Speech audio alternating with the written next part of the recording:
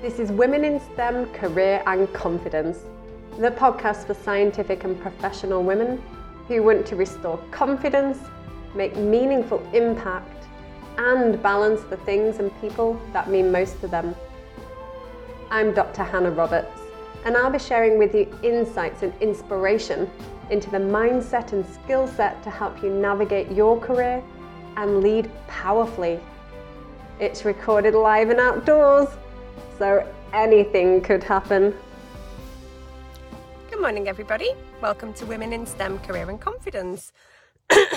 And this is show number 100, which I can't believe because I started this very early in January, and I'm just absolutely blown away that I have managed to create 100 episodes so far. Apologies for my throat. I don't know why it just started doing that. So, as I said, I have talked about purpose before in the past as being one of, good morning, Rachel, as being one of the key components of your value, your vision, purpose, mission, natural talents and values. And purpose is one of those really critical pieces of the puzzle. Now, when we talked about purpose in the past, this is the big why behind what you do. So why it's so important to you. There's often an emotional flavour to it as well. And when you look at the timeline of pivotal career choices that you made and decisions that you made, if you look at the purpose behind why you were doing what you were doing at that time, you might start to get to grips with what was the driver for you. And the thing about purpose is that it doesn't actually stay the same. So over time, a little bit like a bullseye, if it's the first time you've worked on your purpose, you might be right on the edge of that bullseye. But as you start to express that purpose and you learn more and more about what that means and you experience it in different ways, you then move closer in on that bullseye. The idea is over time that you're moving through sort of different iterations of your purpose until you reach the point in the middle with that some people like to call the bliss point. I think Joseph Campbell wrote about bliss. He has an absolutely beautiful quote. I can't remember it word for word. If I do, I will type it in the comments below.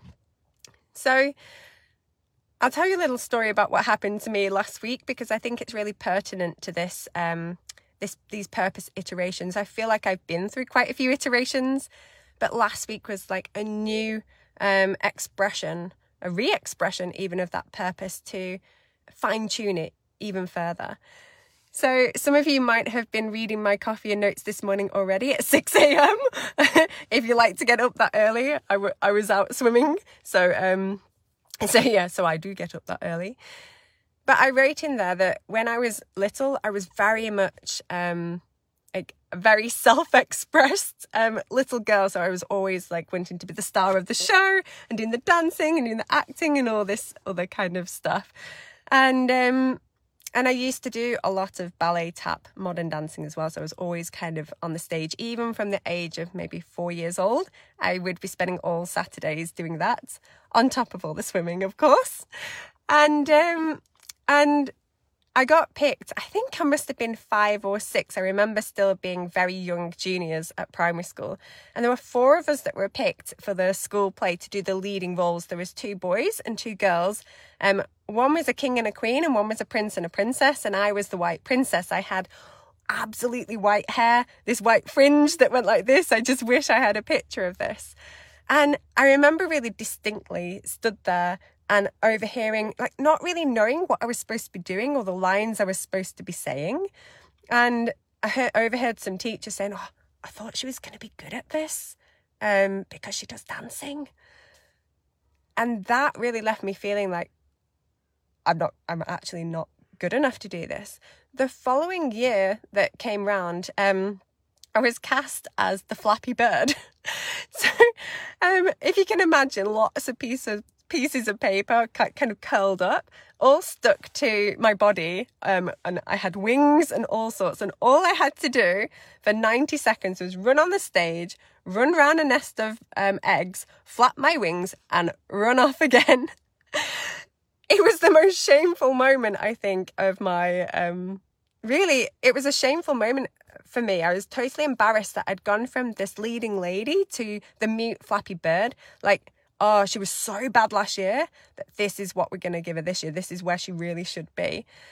The issue is that when we have these moments when we're children, we take them on with us. We don't know how to deal with it. We don't know how to handle it. And those things that the connections we make in our brain, like I'm not good enough, or I can be on stage, but I can't speak on stage, they stay with us. And I continued to dance and be on stage till the age of 16, but I didn't do the speaking part. So I would do the singing, I would do singing in a chorus, I would be on stage solo dancing, but I would not speak.